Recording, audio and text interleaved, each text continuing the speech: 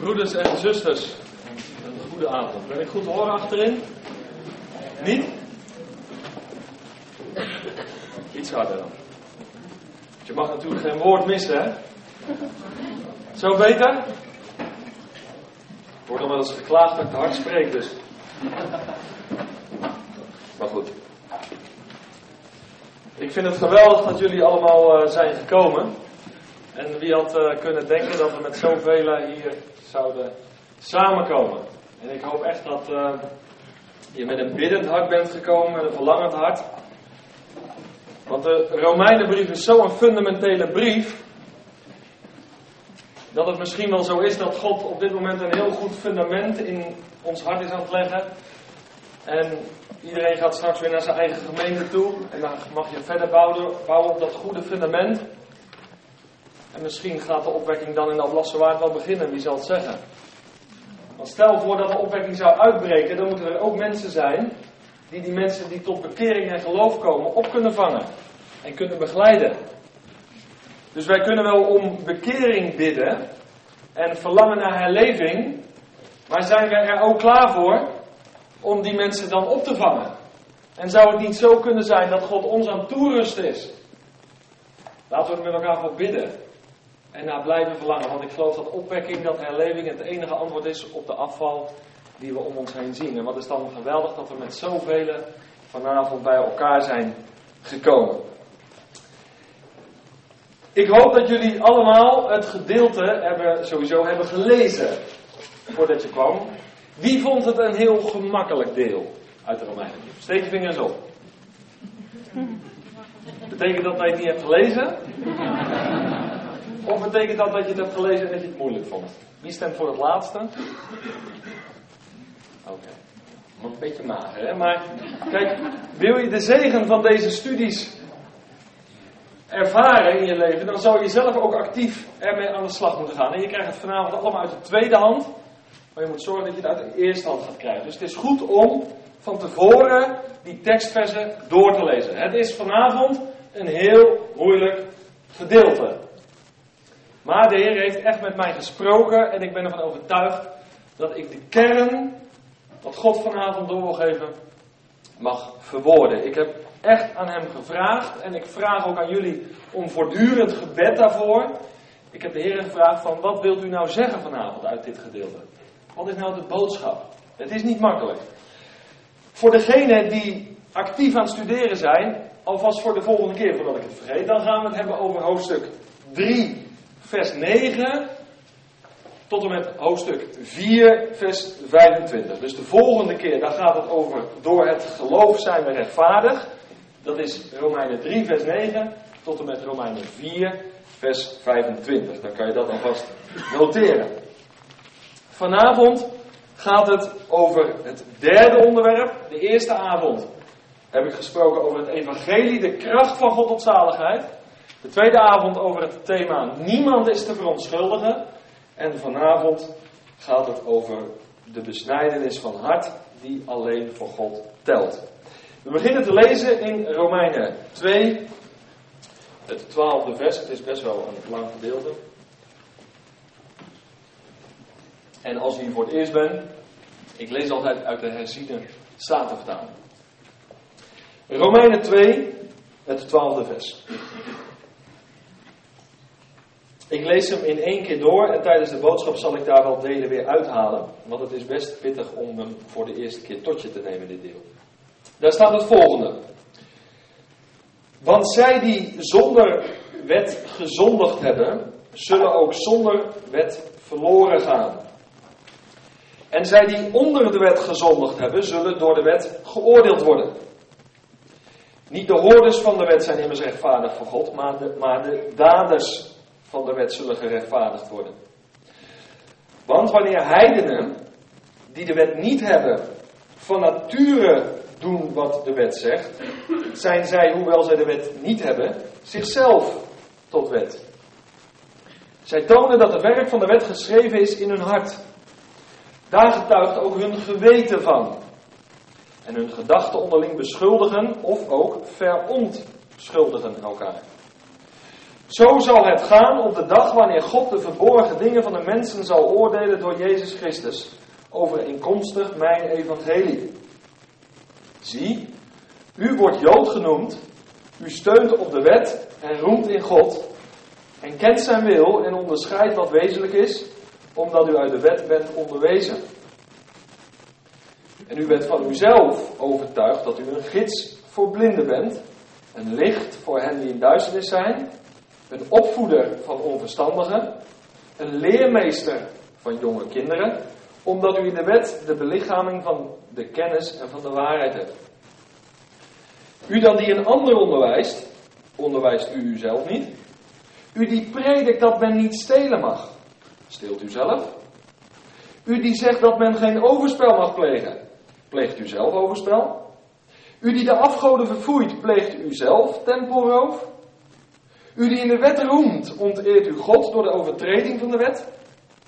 Want de naam van God wordt, zoals geschreven is, door uw toedoen gelasterd onder de heidenen.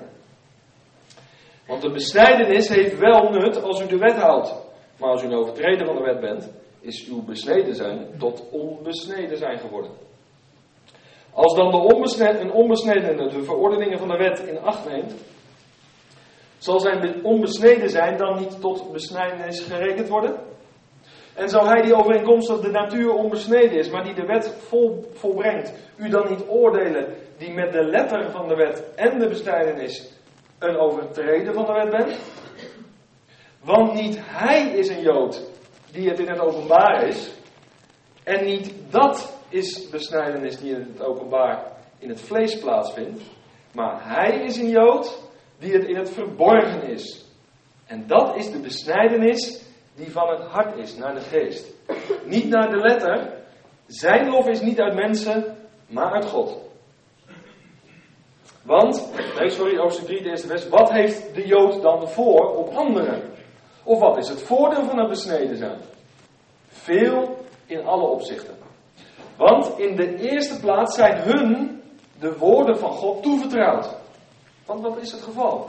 Als sommigen ontrouw zijn geweest, zal hun ontrouw de trouw van God toch niet teniet doen? Volstrekt niet. Zo echter moet het zijn. God is waarachtig, maar ieder mens een leugenaar, zoals geschreven staat, omdat u gerechtvaardigd wordt wanneer u recht spreekt en overwint wanneer u oordeelt. Als nu onze ongerechtigheid de gerechtigheid van God bevestigt, wat zullen wij dan zeggen? Is God onrechtvaardig als hij toorn over ons brengt? Ik spreek op menselijke wijze. Volstrekt niet. Hoe zal God anders de wereld oordelen? Want als de waarheid van God door mijn leugen overvloediger is geworden, tot zijn heerlijkheid, waarom word ik dan toch nog als zondaar geoordeeld? En het is toch niet zoals wij belasterd worden, en zoals sommigen zeggen dat wij zeggen, laten wij het kwade doen, opdat het goede daaruit voortkomt. De verdoemenis van hen is rechtvaardig. Nou, dat is best pittig, hè?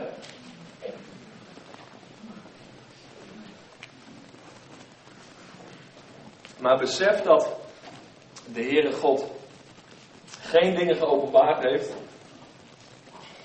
die geen betekenis voor ons hebben. De Bijbel is van Genesis 1 tot Openbaring 22 de geopenbaarde wil van God. Elk woord is door de Heilige Geest geïnspireerd. Ook het gedeelte wat wij vanavond hebben gelezen. En voor degenen die hier voor het eerst zijn, ik wil dat toch echt helder hebben. Het is een Bijbelstudie. Je wil echt wat leren. Wat heeft God te zeggen? Dat betekent dat je niet achterover kan zitten en het is aanhoort. Nee, je zal actief betrokken moeten zijn. Hé, wat staat er? Meelezen. Opschrijven. Dan ga je de zegen ervan ervaren. Dus je bent actief betrokken, hè? Dat was een vraag. We zijn actief betrokken. Dat is wel belangrijk. Want anders is het misschien wel te heftig om dat in één avond te doen. Om dit gedeelte goed te begrijpen, ga ik eerst een aantal belangrijke vragen met je doornemen. En als ik die vragen, dat zijn 4, 5 vragen, als ik daar het antwoord op geformuleerd heb, dan kan je dit gedeelte zo in een schema zetten en dan klopt het helemaal. Dan zijn het prachtige puzzelstukjes die één mooie puzzel vormen. En onthoud ook vanavond, het is één brief. We halen er iets uit. Het eerste is wat je moet weten. Wie is nu een Jood? Dat is een belangrijke vraag. Maarten, die steekt zijn vinger al op. Maar, ik moet hem teleurstellen. Maar wie is een Jood? Nou, in het Jodendom zijn nagenoeg evenveel stromingen als binnen het christendom. Dus dat is misschien een hoopvolle gedachte voor je. Maar je hebt dus orthodoxe Joden en je hebt liberale Joden. Nou, de maatstaf die zij daarvoor hanteren om iemand tot een Jood te bestempelen, die is nogal verschillend. Ik heb een omschrijving, dat is een grote lijn. Alleen die persoon is een Jood waarvan de moeder ten tijde van de geboorte een Jodin was. Of de persoon die zich vrijwillig tot het Jodendom heeft bekeerd op grond van de Joodse wetten. Dat is een Jood. Nou, sommigen zeggen Abraham was de eerste Jood. Abraham, Isaac, de beloofde zoon, en vervolgens Jacob, Israël. Daaruit is het volk voortgekomen. En anderen zeggen nee, het is echt begonnen bij de massale instemming, bij de wetgeving op de Sinaï. Hoe het zij, zei het. Ik heb een formule, een omschrijving gegeven van wat een Jood is. Dat 1. 2. Heel kort en duidelijk. Wat is nu het uiterlijke kenmerk dat je hoort bij het Joodse volk? Nou, dat hebben we gelezen. Dat uiterlijke kenmerk is verbonden aan de mannen uit het Joodse volk. De besnijdenis. Op de 8e dag werd de voorhuid van het mannelijke geslachtsdeel verwijderd. Werd afgesneden. En dat mannelijke deel, die voorhuid, die werd afgesneden en die werd begraven. Het onreine deel werd afgesneden, werd weggedaan. Dat was het uiterlijke kenmerk. En die besnedenheid is het teken van het verbond dat God met zijn volk heeft opgericht. De besnijdenis is het teken van het verbond wat God met zijn volk had opgericht. Kan je allemaal nalezen in Genesis 17. Schrijf maar op en zoek het na of het zo is. Daarom is het belangrijk dat je goed deze twee dingen onthoudt die ik nu gezegd heb. En het is namelijk ook zo dat messiaans belijdende Joden zich nog steeds laten besnijden in heel veel gevallen. Waarom? Omdat de besnijdenis nog enige kracht heeft tot hun behoud? Nee, omdat ze hun etnische afkomst is hun Jood zijn. En God heeft dat teken verbonden aan het verbond met zijn volk. Begrijp je dat? Dus ook een messiaans belijdende Jood laat zich vandaag nog besnijden. En daar is heel veel discussie over, maar dat doet hij vanwege zijn etnische afkomst. Dat moet je goed onthouden. Wij als heidenen hoeven ons niet te laten besnijden. Want de Bijbel geeft nergens opdracht dat een heiden een Jood moet worden en een Jood een heiden moet worden. Moet je goed vasthouden in deze brief. De besnijdenis functioneert dus nog tot op de dag van vandaag. En in het licht daarvan moet je maar goed nadenken over de opmerking dat doop in plaats van besnijdenis is gekomen. Dat is dus niet zo. Want de besnijdenis gaat nog steeds door. Die is niet opgehouden. Die gaat ook vandaag nog door. Dat was het tweede. Het derde. Wat heeft de Heere God nu specifiek aan Israël gegeven? Dus ik heb eerst gezegd, wie is een Jood? In de tweede plaats, wat is nou het teken, het uiterlijke teken, met een streep onder dat uiterlijke, dat je behoort tot het volk van God, dat is de besnijdenis. En het derde is, wat heeft de Heere God heel specifiek aan Israël gegeven? Nou, het fundament van de Joodse traditie en van de Joodse wet is de Torah. Dat zijn de 5 boeken van Mozes, de Pentateuch, de Torah. Dat is het fundament van de Joodse traditie. Ik besef dat alles wat ik nu zeg een beetje technisch is. Maar daar zou je doorheen moeten, wil je dit tot je gaan nemen. Wil je dit echt pakken. Dat is het fundament. De Torah, de 5 boeken van Mozes. En volgens de rabbijnse traditie zijn er maar liefst hoeveel geboden in de Torah? 361? Nee, iets meer. 613. 613 geboden in de Pentateuch. En nu krijgen heel veel mensen, met name in de evangelische wereld, altijd jeuk als je over de wet begint. Omdat ze een verkeerd beeld van de wet hebben. Nou, het woordje Torah, dat is een Hebreeuws woord. Dat betekent inderdaad wet, dat betekent leer. Maar weet je wat een nog mooiere omschrijving van dat woord is? Van het woordje Torah, dat is instructie. Nou, dat klinkt al heel anders, hè? Als je het over een wet hebt, ik ben er net af en dan komt hij weer. Nee, maar die Torah, die 5 boeken van Mozes, die Pentateuch, dat zijn gewoon instructies voor het leven. Je zou er gewoon blij van moeten worden als die tot je komen. Want in die Torah, in die 5 boeken van Mozes, openbaart God zijn vaderhart voor zijn volk. En in die 5 boeken zegt God als het ware: als je zo en zo leeft, is dat het beste voor jullie. Het zal je wel gaan. Ik heb het beste met je voor. En als je zo leeft, is dat het meest tot eer van mijn naam. Nou, dan kijk je al heel anders tegen het wetboek aan, waar of niet? Dan is de Torah iets dat smaakt naar meer. De rechtvaardige in het Oude Testament, die had dan ook een vermaak in de wet van God. Het gaf hem vreugde, het gaf hem blijdschap, het was een bron van vreugde. Dus dat is wat God specifiek aan het Joodse volk gegeven heeft. Zijn wet. En dan kom ik bij de volgende gevoeligheid. Die wet is dus niet aan de heidenen gegeven. De wet van God is aan het Joodse volk gegeven. En dat moeten we vasthouden vandaag. Dat is wat hij aan hen gaf. En denk dan niet aan een wet in de zin van een beknelling, een benauwing, ik word geknot in mijn leven, ik word beperkt. Nee, maar als een instructie voor het leven.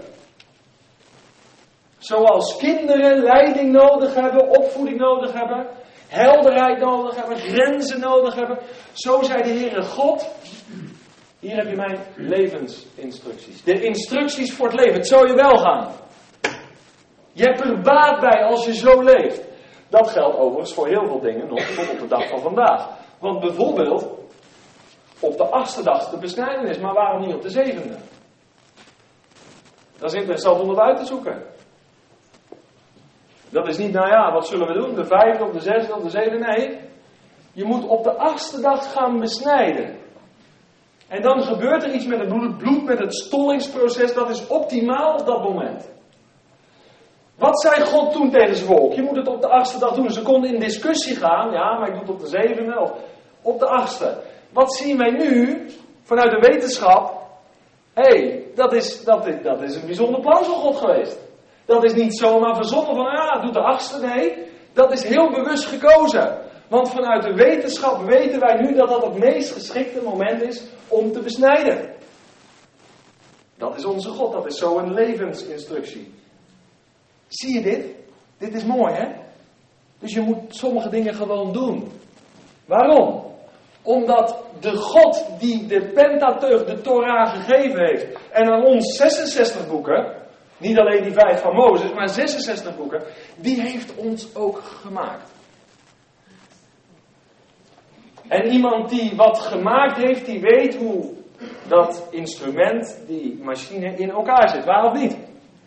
Nou, de schepper kent zijn schepsel optimaal. En van daaruit is die Torah helemaal niet beklemmend. Want als jij een televisie koopt of een stereotoren, daar zit ook een omschrijving bij, toch? Het is ontzettend eigenwijs als jij je eigen omschrijving gaat maken van die stereotoren. Misschien kom je een heel eind, maar Sony heeft hem er gewoon bij gedaan. Waarom? Omdat die man die dat ontworpen heeft, die weet hoe het in elkaar zit. God, de schepper van hemel en van aarde, gaf zijn levensinstructie. Hier heb je mijn Torah. Hier heb je mijn vader. Het is het beste voor jou en dat leven conform die Pentateuch is tot eer van mijn naam. Dit is heel belangrijk. En die samenvatting die staat in Exodus 20. Toen kreeg Mozes op de Sinaï de 10 woorden, de 10 geboden. Nou, hou die 10 woorden even als samenvatting. Van heel dat wetboek van God. En als je de brieven van Paulus leest, dan zal je zien dat Paulus niet letterlijk de 10 woorden van God aanhaalt, maar dat hij elk gebod uitwerkt in bijbelse principes voor jou en mij vandaag. Dus in die zin komt die wet van God, dat gebod van God, komen die 10 woorden gewoon weer terug in de brieven. Zoek het maar na, pak de wet van God, Exodus 20 er maar bij. En je zal zien, Paulus werkt ze één voor één uit in zijn brieven. De God van het Eerste of het Oude Testament is dezelfde als van het Tweede van het Nieuwe Testament. En je ontdekt zijn manier van handelen, zijn openbaring. Al is die wel verschillend geweest. Dat was de derde vraag. Wat heeft God aan Israël specifiek gegeven? Nou, dat is zijn wet. Als je nu weet wat een Jood is, dat heb ik net gezegd, hè, dat weet je nog helemaal te formuleren. Dan weet je ook wat een heiden is. Nou, iedereen is heiden die niet Jood is. Dus het deel wat je overhoudt, dat is heiden. In de Bijbel noemen we dat wel Grieken of heidenen. Dat zijn de woorden die gebruikt worden voor de niet-Joden. We hebben nu een aantal dingen helder. We weten wat een heiden is. We weten wat een Jood is. We weten wat God aan zijn volk gegeven heeft. En ik heb iets gedeeld over het uiterlijke kenmerk van Gods verbond met zijn volk. Nou wordt het interessant. Wat heeft God aan de heidenen gegeven? Ik heb het gezegd, niet de besnijdenis. Maar ook niet zijn wet. Wat heeft hij wel aan ons heidenen gegeven? Nou, dat verwoordt Paulus in het gedeelte wat we hier behandeld hebben. Wij hebben allen een geweten. Een geweten, dat heeft een Jood ook, maar de Joden hebben speciaal de wet ontvangen. Daar worden ze naar geoordeeld. Wij hebben een geweten, daar worden wij naar geoordeeld. Dat is waarop God ons gaat oordelen. Dat is heel belangrijk. God heeft de mensheid in het algemeen een geweten gegeven. Nog een definitie. Wat is je geweten? Blijf goed luisteren. God heeft een morele wet en heeft elk mens een geweten gegeven. Het geweten dient om ons te beschuldigen of om ons in het gelijk te stellen. En sommeert ons om binnen de grenzen van Gods morele gedragsregels te blijven. Dat stemmetje in je achterhoofd, je geweten. Als je een gevoelig geweten hebt, wees daar heel zuinig op. Er zijn heel veel mensen met een geweten wat verhard is. Waar lagen omheen gekomen zijn. Anderen hebben een misvormd geweten. Een geweten wat gevormd is buiten het woord van God om. Maar het geweten heeft God gegeven, zodat wij onderscheid kunnen maken tussen goed en tussen kwaad. De Jood kon onderscheid maken tussen goed en kwaad door de wet. Een heiden kan onderscheid maken tussen goed en kwaad door... Hebben we al heel veel dingen al heel helder hoor. Heel veel dingen al heel helder. Dit is wat Paulus in heel ingewikkelde woorden uitlegt hier. Maar als je er zo stapsgewijs doorheen gaat, wordt het stukje bij beetje helder. Het geweten, er zei eens iemand, dat is de spion van God. Die meekijkt met je. En wat sommige mensen heel vervelend vinden, maar wat gewoon een bevrijdende gedachte kan zijn. Als jij geen geheimen in jouw leven hebt, heb je geen moeite met jouw geweten, met de spion van God die meekijkt in jouw leven, toch? Of vind je het een beangstigende gedachte? Weet dan dat Psalm 139 zegt dat God van verre jouw gedachten kent. Hij weet je zitten en je staan, hij kent je hart, hij proeft je nieren. Hij kent je door en door. Er is niets voor hem verborgen. Dus voor zover je dat vanavond al dacht en je hebt iets in de duisternis gelaten, breng het in het licht. Breng het in het licht. God weet het al. Je geweten. En blader is, ik zal voorlezen de tekst, Genesis 3 vers 22, schrijf hem maar op. Daar staat, net na de val in het paradijs, toen zei de Heere God, zie de mens is geworden als een van ons, omdat hij goed en kwaad kent. Dit was mijn eerste gedachte. Het verschil tussen Jood en heiden. Ik heb er 3. Dit was al heel veel, hè? Maar ik hoop dat deze dingen helder zijn. Nou gaan we een stap dieper. De tweede gedachte. Want nu gaat God ons oordelen naar hetgeen wat ons is gegeven. Wat staat er in vers 14? Daar staat het volgende. Want wanneer heidenen die de wet niet hebben, van nature doen wat de wet zegt, zijn zij, hoewel zij de wet niet hebben, zichzelf tot een wet. En dan vers 15, heel belangrijk. Zij tonen dat het werk van de wet geschreven is in hun hart. Daar getuigt ook hun geweten van. En hun gedachten onderling beschuldigen of ook verontschuldigen elkaar. Zie je dat? Een heiden wordt geoordeeld op zijn geweten. En een heiden die de wet van God niet kent, die heeft dus ook geen verontschuldiging, want in zijn geweten, door zijn geweten onderscheidt hij goed en kwaad. En dat zien we in de maatschappij om ons heen ook. Daarom is het belangrijk dat er werk gemaakt wordt van gewetensvorming. Want in onze maatschappij komen steeds meer mensen die een verhard geweten hebben. Dichtgeschud. Die verkeerd gevormd zijn. Maar het geweten is zo belangrijk. En daarom als je kinderen hebt, vorm hen op een gezonde manier in hun geweten. God heeft dat deel van dat menselijk wezen, wat heel diep is, geschapen, waardoor iemand die de wet niet heeft gekregen, toch onderscheid heeft tussen goed en kwaad. En wat niet onbelangrijk is, daar zou op geoordeeld worden. Dus niemand kan zeggen, ja maar, Heere God, straks, ik heb uw wet niet ontvangen. Je hebt een geweten van mij gekregen. En daarop ga ik je oordelen. Dat is heel belangrijk dit. De Joden, vers 15. Of vers 15 heb ik nu gehad. Maar vervolgens gaat Paulus in op de Joden die roemen en steunen op de wet van God. Ik heb het gezegd, de Joden hebben de wet van God ontvangen. Nu moet je even bladeren naar Romeinen 7. Het verschil tussen Joden en heiden is duidelijk. Het verschil tussen wat God de ene heeft gegeven en de andere heeft gegeven is ook duidelijk. Dat is wat Paulus hier onderwijst. Maar hoe keek Paulus nou zelf tegen die wet aan? Paulus was een Jood. Hij had gezeten aan de voeten van Gamaliel. Was iemand die was opgeleid in de Torah, die kende die. Die hoeft hem niet te lezen, ik denk dat hij hem zo op kon ratelen.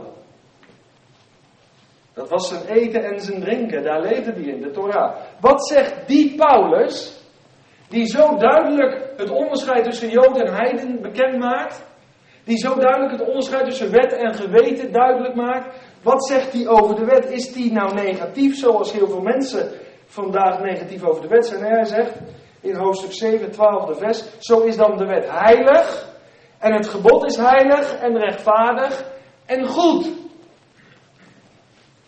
Hij is helemaal niet negatief over de wet van God. Integendeel.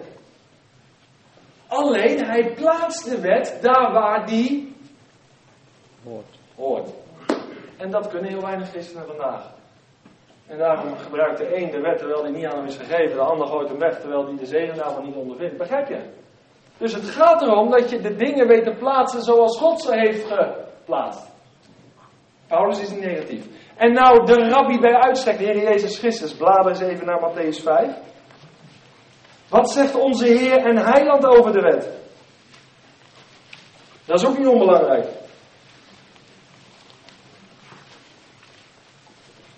Het mooiste geluid in de samenkomst is het geluid wat je nu hoort.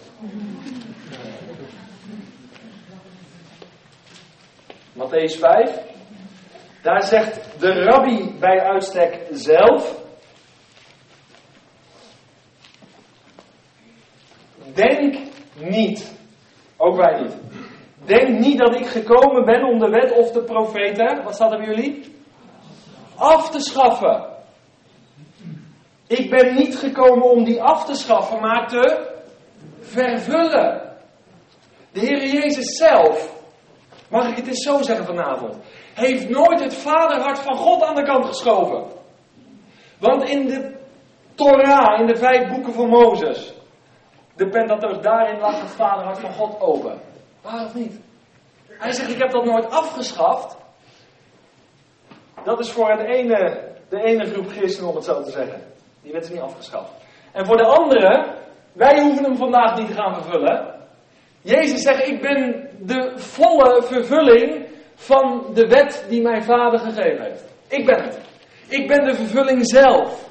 In mij is alles vervuld. Ik kwam niet om het af te schaffen.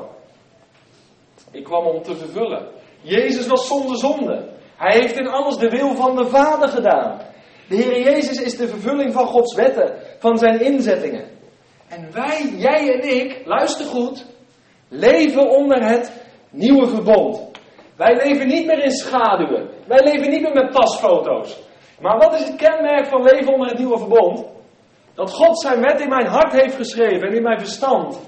En dat Jezus door zijn geest in mij woont. Dat is iets heel anders dan leven onder het oude verbond. Waar ik geleid werd door Mozes en door de wet. Ik word nu geleid door de geest van God die leidt in de waarheid.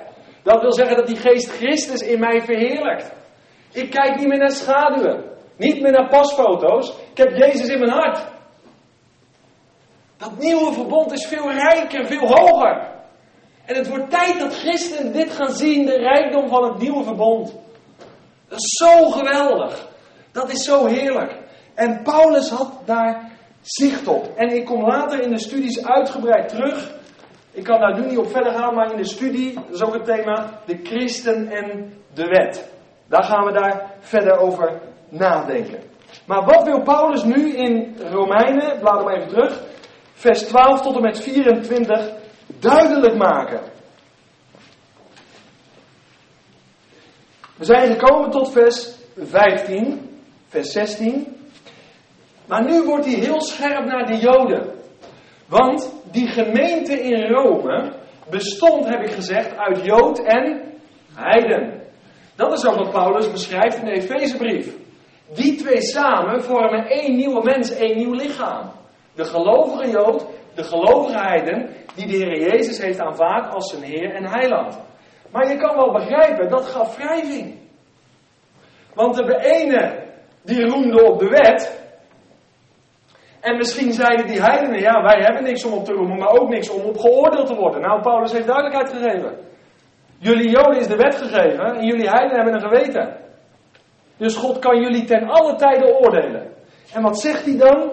In vers 17 tegen de Joden: zie, u wordt Jood genoemd, u steunt op de wet en roemt in God. U kent zijn wil en onderscheidt wat wezenlijk is, omdat u uit de wet bent onderwezen. En dan wordt hij heel scherp, hoor. Paulus was net als de heiland messcherp tegen die Joden die superieur dachten te zijn ten opzichte van die heidenen daar. Hij zegt, ik zal even het lijstje noemen. Hij zegt, u bent van uzelf overtuigd dat u een gids bent. En verderop dat u een licht bent. Vers 20 dat u een opvoeder bent. Een leermeester. Vers 21. U bent iemand die aan anderen onderwijst. U predikt. Vers 22. U verfoeit de afgoden. Vers 23. U roemt in de wet.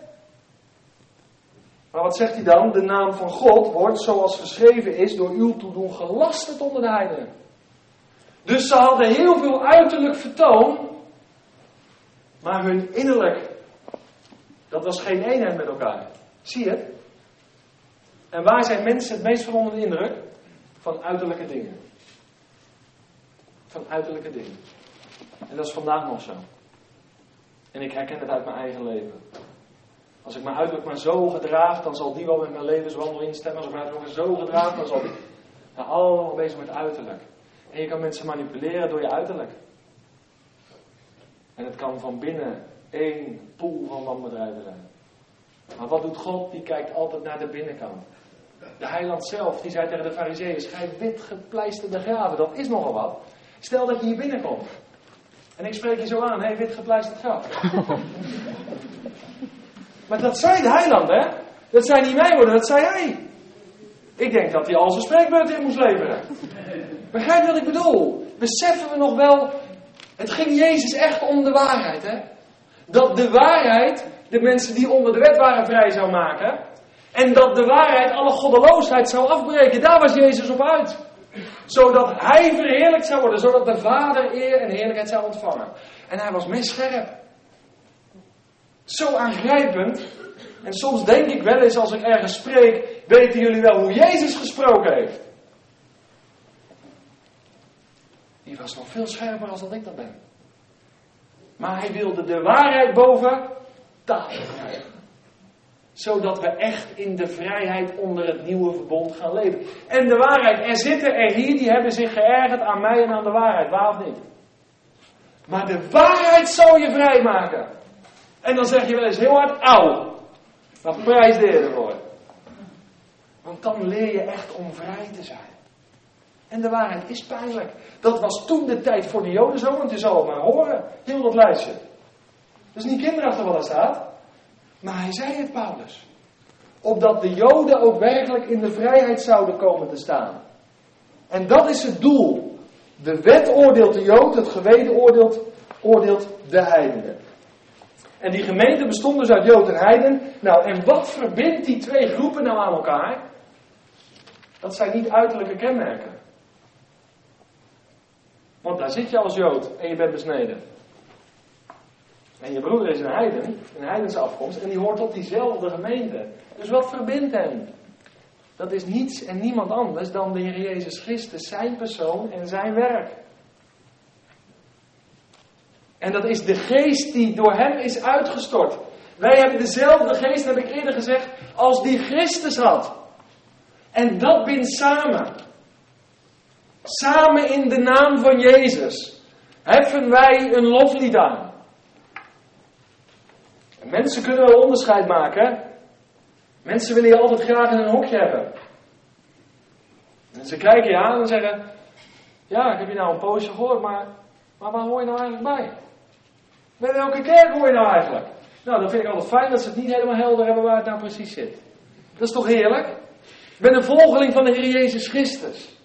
Ik behoor tot die ene wereldwijde gemeente, waar Jood en heiden deel van uitmaken, die de Heer Jezus hebben aangenomen als Heer en Heiland. En we worden geleid door die ene geest.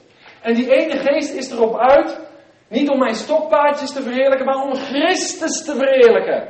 Zodat de Ablassenwaard gaat getuigen dat Jezus de leven is. Hij leeft. En wij met hem. En daarom moeten we afstand gaan doen van al onze dogma's. En al onze zogenaamde zuivere waarheden. Maar heeft de Heilige Geest nog de ruimte om Christus in ons hart en leven te verheerlijken.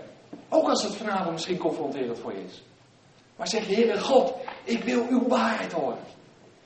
Het kan niet rijk genoeg, het kan niet veel genoeg, het kan niet scherp genoeg. Ik wil Jezus zien.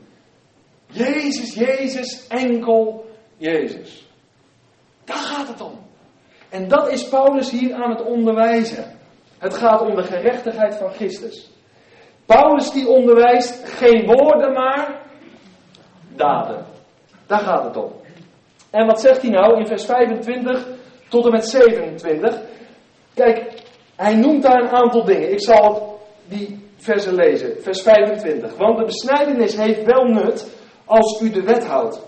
Maar als u een overtreder van de wet bent, is uw besneden zijn tot onbesneden zijn geworden. Een lastige zin. Wat bedoelt hij daar? Het is eigenlijk heel eenvoudig.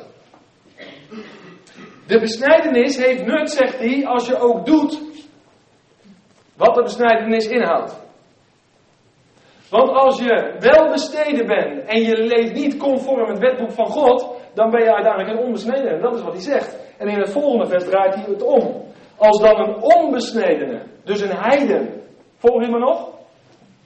Als dan een onbesnedene en een heiden de verordeningen van de wet in acht neemt, zal zijn onbesneden zijn dan niet tot besnijdenis gerekend worden. Dus kortom, je had Joden die droegen het uiterlijk teken, maar voldeden niet aan de eis van God.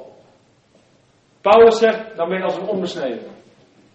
En nou had je heidenen die onbesneden waren, maar die wandelden wel in de wil van God. Paulus zegt, dan ben je een besnedene. Dus, zijn we besneden of zijn we onbesneden? Daar kan je vanavond antwoord op geven. Dat is wat hij hier zegt. Zo eenvoudig is het. Het gaat dus dat ons uiterlijk overeenkomt met ons innerlijk. En ons innerlijk overeenkomt met ons uiterlijk. Eén geheel. Geen dubbele agenda's. Dat is vandaag zo ontzettend actueel. Dit is exact waar Paulus op aanstuurt. Het moet voor hem wat geweest zijn in die gemeente. Hè? Met Joden en Heiden en hij wil ze samenbrengen. En je merkt, hij werkt naar een climax toe van zijn onderwijs. Naar een climax. En ik hoop dat je dat meemaakt vanavond, want ik ben er ook mee bezig. Om naar een climax toe te gaan. Naar de rijkdom van het evangelie. We gaan verder. Ik heb je gelezen vers 25 en 26. Dan vers 27. En zo hij, die overeenkomstig die natuur onbesneden is, maar die de wet volbrengt, u dan niet oordelen, die met de letter van de wet en de besnijdenis een overtreden van de wet bent. Waar heeft hij het over? Hij heeft het over Joodse mensen die één de besnijdenis hebben ondergaan en twee de wet hebben ontvangen. Hij zegt, als je geen gehoorzaamheid laat zien in je leven, zou je door een onbesnedene geoordeeld worden. Ik ga je bewijs leveren. Blader eens met me mee naar het evangelie van Mattheüs hoofdstuk 12. Daar zie je dat gebeuren. Daar zie je het bewijs.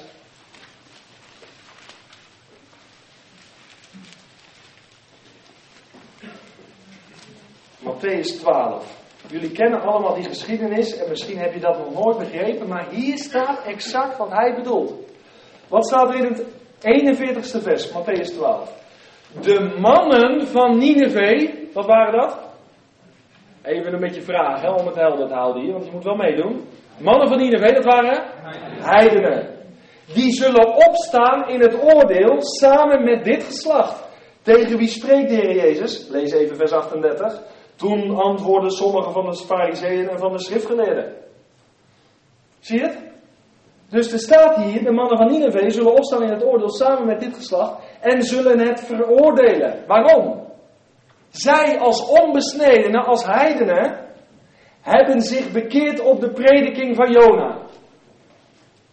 En de Heer Jezus voegt eraan toe, en meer dan Jona, hij als Jood, meer dan Jona staat voor je. Hier bewijs ik wat Paulus zegt in vers 27. Dat het dus zo kan zijn dat onbesnedenen de besnedenen zullen oordelen. Dus waar Paulus op aanstuurt is dit. Ons hart moet overeenkomen met onze wandel en onze wandel met ons hart. Moet één geheel zijn. Eén geheel. Dat is waar hij op aanstuurt.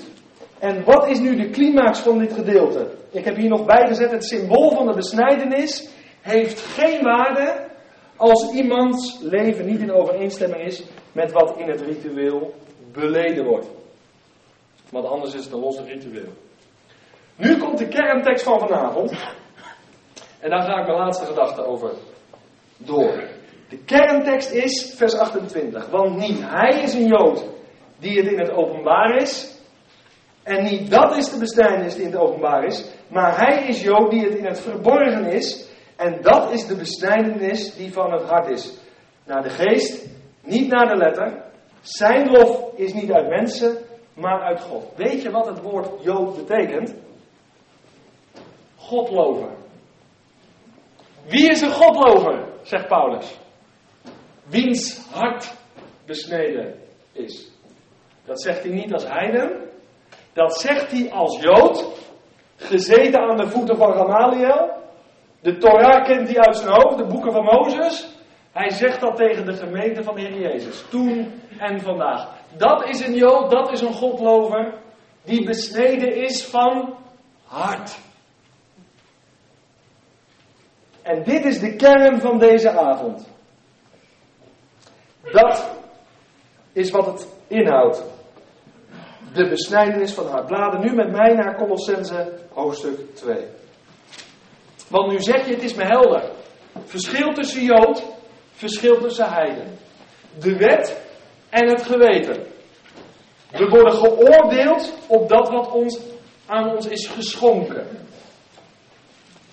Het gaat erom dat ons innerlijk overeenkomt met ons uiterlijk en ons uiterlijk met ons innerlijk. Wordt het, een eerlijke vraag, wordt het nu al wat duidelijk in deze brief? Dit gedeelte? En nu komen we dus bij de kern, bij de climax van zijn betoog. En dat is ook de climax van vanavond. De besnijdenis van hart. Ik hoop dat er nu een vraag in je hart en je hoofd zit. Wat houdt dat in? Daar komt Paulus. Toen hij aan de Colossenzen schreef. In de gemeente van Colosse dus. Hij schreef aan die gemeente daar. Toen heeft hij het er al over gehad. Colossenzen 2. Het 11e en het 12e vers. Daar lees je wat de besnijdenis van hart inhoudt. Er staat het volgende. In hem, dat is in de Heer Jezus, bent u als gelovige onder het nieuwe verbond met een besnijdenis, bent u ook besneden met een besnijdenis die niet met handen plaatsvindt door het uittrekken van het lichaam van de zonde van het vlees, door de besnijdenis van Christus. U bent immers met hem begraven in de doop, waarin u ook met hem bent opgewekt, door het geloof van de werking van God, die hem uit de doden heeft opgewekt. Hier gaat het dus over de besnijdenis van het hart. En er is veel verwarring over deze tekst. Want heel veel mensen gebruiken deze tekst als bewijs dat de doop in de plaats van de besnijdenis is gekomen. Maar dat is niet wat Paulus zegt. Paulus zegt, er ligt een relatie tussen die besnijdenis en de doop. Een parallel. Maar het is niet in de plaats gekomen. Dat is niet bijbels. De besnijdenis, heb ik al eerder gezegd, gaat nog steeds door. En de doop ook. Dus in de plaatsstelling, dat klopt niet. Wat was daar in Colosse aan de hand? Nou, er was een discussie losgebarsten. We zijn tot geloof gekomen, maar moeten we ons nu nog gaan laten besnijden? Dat was de discussie daar. Missen we iets? Een soort Jezus plus. Hij is wel gekruisigd, maar je mist nog wat, joh. Je besnijdenis. Nou, en ja, in Rome was het tussen die Joden en die heidenen was het iets. En in Colosse beginnen ze er weer over. Hé, hoe zit het nou met die besnijdenis? Moeten we ons nou alsnog laten besnijden? Nou, Paulus gaat onderwijs geven. Hij zegt, iedereen, elke christen, die tot geloof is gekomen, daarvan geldt dat hij reeds besneden is. Dat is een belangrijke waarheid vandaag. Voor elke gelovige, die is reeds besneden in de Heer Jezus Christus. En het gaat hier dus niet om een lichamelijke besnijdenis. Het gaat om een geestelijke besnijdenis. Dat is wat hij in de Romeinenbrief ook zei. Besnijdenis van het hart naar de geest. Een geestelijke besnijdenis. Jeremia, die heeft dat onder het oude verbond zo gezegd in Jeremia 4 vers 4. Besnijd u voor de Heere en doet weg de voorhuid van uw hart. Dat is bijzonder. Dat is een bijzondere tekst. Wat houdt die geestelijke besnijdenis precies in? Nou, hij zegt, u bent in vers 12 immers met hem begraven in de doop, waarin u ook met hem bent opgewekt door het geloof van de werking van God. Dat staat dus in vers 12. Ik had vers 11b moeten aanhalen over die besnijdenis van het hart. Hij noemt daar het stukje over, dat wilde ik zeggen, ja, door het uittrekken van het lichaam van de zonde. Dus hoe vindt die geestelijke besnijdenis plaats? Dat is het. Het uittrekken van het lichaam van de zonde van het vlees. Nou, dat is best een mond vol. Wat bedoelt hij daarmee? Nou, dit gaat veel dieper dan de uiterlijke besnijdenis. Paulus die bedoelt, als hij over het vlees heeft, onze oude mens. Onze oude natuur. Toen wij tot geloof kwamen, is daar iets mee gebeurd, waar of niet? We zijn niet meer dezelfde. Vorig jaar, voor degenen die een cursus gevolgd hebben, heb ik gesproken over met Christus gekruisigd. Daar heeft dit mee te maken. Dat is wat hij hier bedoelt. Paulus bedoelt met het vlees dus onze zondige natuur, de oude mens. En bij de besnijdenis onder het Joodse volk werd de voorhuid afgesneden en begraven. Dat wil zeggen, luister goed, het onreine deel werd weggenomen. Begint er al iets te branden, een lampje? Het kwartje al te vallen? En wat zegt hij nu onder het nieuwe verbond? Door het geloof in de Heer Jezus heb je niet alleen vergeving van je zonde, maar ook ons zondige vlees is weggenomen. Die oude natuur, die slechte natuur, die heeft God weggenomen. En wanneer gebeurde dat, vraag je? Toen Christus aan het kruis ging, ben ik met mijn oude vlees, met mijn verleden, ook aan het kruis gegaan. En toen is dat oude gestorven. Dat is de besnijdenis van het hart. Doe weg de voorhuid van uw hart. Dat onreine uit je leven. Wat je beheerste. Je was een slaaf van de zonde. Je werd beheerst door de zonde. Maar nu ben je een slaaf van Jezus. Er is iets gebeurd met je. Een geestelijke realiteit heeft plaatsgevonden in je leven. En dat noemt Paulus hier de geestelijke besnijdenis. De besnijdenis van je hart. En dat onreine van mijn leven, en ik hoop dat je daar van harte amen op zegt, is aan het kruis gegaan. Er is niet maar zomaar wat veranderd. Een beetje buitenkantwerk. Nee, God heeft niet alleen mijn zonde vergeven, maar hij heeft ook de bron van de ongerechtigheid in mijn leven aangepakt. Dat heeft de doodsteek gekregen. En als je deze geestelijke waarheid pakt in je hart, tot je neemt, gelooft, dan kwakkel je niet in een leven van zonde, zonde, zonde, vallen, opstaan, vallen, opstaan. Het is het geheim. Dat oude is achtergelaten aan het kruis. Dat onreine. Zoals de besnijdenis destijds. En nog onder het Joodse volk. Zo geldt onder het nieuwe verbond. Dat oude leven is gekruisigd. En ik hoop dat dit diep en diep tot je doordringt. Onze oude mens is met Christus teniet gedaan. Is afgelegd. Toen Christus aan het kruis ging. Toen heeft hij het oordeel over mijn zondige vlees daaraan meegenomen. Wat een bevrijding, hè? Dat is vrijheid. Er is niet maar een beetje wat veranderd in mijn leven. Zo met je plakken en pleisteren. Ik ben een nieuwe schepping geworden. Dat is een andere boodschap. Nou, dat moet je bemoedigen vanavond. Daarom is het goed dat je allemaal gekomen bent. Want je gaat bemoedigd naar huis toe. Het oude is voorbij gegaan. Zie, het is allemaal nieuw geworden. En hoe krijg je dat nou in je hart? Hoe ga je dat nou ervaren? Hoe ga je dat nou voelen? Door te gaan geloven. En niet door te gaan bidden, Heer, geef dat ik het ga verstaan, maar door te gaan danken. Dank u wel, Heer Jezus. Dat u niet alleen voor mij aan het kruis bent gegaan, maar dat ik met u mee ben gegaan. En nu zie ik pas, wat Paulus bedoelt, dat mijn hart besneden is. Geen discussie meer, Kolossen. Geen discussie meer, je hoeft niet besneden te worden. Je bent reeds besneden. Dat onreine is van je afgenomen. En je bent in Christus een nieuwe schepping geworden. Wat een boodschap. Mijn oude mens, mijn zondige vlees, gestorven. En wat deden ze met dat vooruitje? Dat werd begraven. En dat is wat Paulus in het volgende vers bedoelt. Want dat oude leven is niet alleen gekruisigd. Je kan het niet boven aarde laten staan. Moet ook begraven worden. En dat is wat de Bijbel, naar mijn overtuiging, bedoelt met de Bijbelse dood. Ik ben met Christus gekruisigd. Ik ben met hem begraven in het watergraf. Maar ik ben ook met hem weer opgestaan. In nieuwheid van leven. Wanneer? Op het moment dat ik getuigenis kan afleggen. Dat ik de besnijdenis van hart heb ondergaan. Dat is wat hij bedoelt in Kolossenzen 2. En dat is de parallel die er loopt. Tussen de besnijdenis en tussen de dood. En niet in de plaatsstelling. Dit is het wat hij hier duidelijk wil maken. En ik ben dus met hem begraven. En de doop is dus een getuigenis van de besnijdenis van mijn hart. Dat is wat Paulus bedoelt. En ik hoop dat dit diep en diep tot je doordringt. Dit is een diepe geestelijke waarheid. Waar God jou en mij de kracht van wil laten ervaren. Hij doet geen half werk.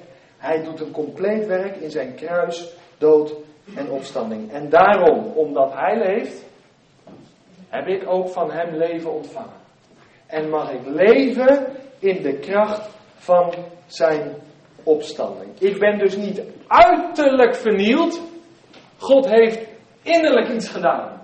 Begrijp je waarom ik dat de climax noemde? We hebben niet meer te maken met uiterlijkheden in die zin. God verandert van binnenuit. En wat hij van binnen gedaan heeft, daarvan mag ik uiterlijk getuigenis geven. Mooi hè? Hoef je geen wiskunde voor gestudeerd te hebben. Het zijn gewoon puzzelstukken die allemaal op zijn plek vallen. En nou haast Paulus zich als Jood, want dat kan hij natuurlijk niet laten. En daar ga ik volgende keer mee verder, althans in hoofdstuk 9 tot en met 11. Want nou zegt hij, nou kan het lijken, maar nou zitten er sommigen hier. Fijn, dan hoeven we ons toch niet zo met Israël bezig te houden. Maar nou gaat hij van wal, want hij blijft een Jood, hè Paulus. Paulus is nooit een heiden geworden, denk erom hoor. Hij is nooit een heiden geworden. Paulus was Jood en bleef Jood, alleen heeft de Heer Jezus aanvaard als de reeds gekomen Messias. Dat is wat Paulus gedaan heeft. En wat zegt hij? Hij zegt zo mooi, ik heb daarvan genoten, wat heeft de Jood dan voor op anderen? Of wat is het voordeel van het besneden zijn? Met andere woorden, daar hoeven we het er nou niet meer over te hebben dan. Dit is me nu wel duidelijk na Kolossenzen 2. Nee, wacht even, zegt hij. Wacht even. Want hebben ze voorrechten veel? Jazeker, veel in alle opzichten. Want in de eerste plaats zijn hun de woorden van God toevertrouwd. Vergeet dat nooit meer. Dat is de reden waarom in heel veel kerken zondags de wet niet wordt voorgelezen. Omdat de woorden van God aan de Joden als eerste zijn toevertrouwd. De wet de plek geven die God hem heeft gegeven. Dat is wat hij zegt.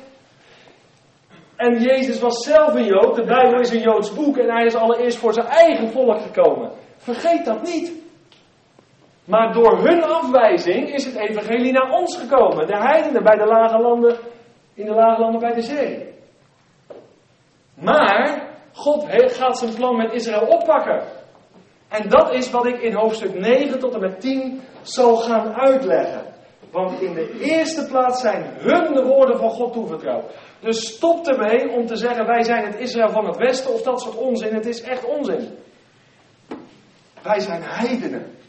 En doordat het Joodse volk het evangelie voor een korte tijd verworpen heeft, maar er zal een dag komen dat heel Israël zalig zal gaan worden. En die tijd zien we naar uit. Als God komt in de Heer Jezus Christus, de Messias, de vredevorst, die zijn rijk van vrede en gerechtigheid gaat oprichten. Die tijd komt nog. En daar gaan we later over nadenken in de hoofdstukken 9 tot en met 11. Ik wil het vanavond hierbij laten.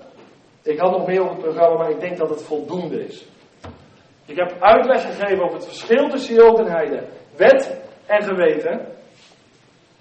De besnijdenis hebben we behandeld. De doop hebben we behandeld. Je hebt veel stof om over na te denken. Maar dit wil ik als laatste zeggen tegen je. Wie van jullie is hier besneden? Dat moet je na vanavond weten. Het is jammer dat er een enkele vinger omhoog gaat.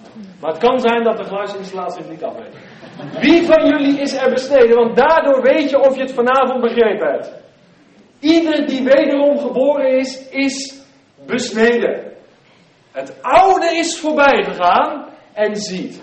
Alles is nieuw geworden. Jezus leven van mijn leven. Jezus dood van mijn dood. Glorie aan het Lam. Amen.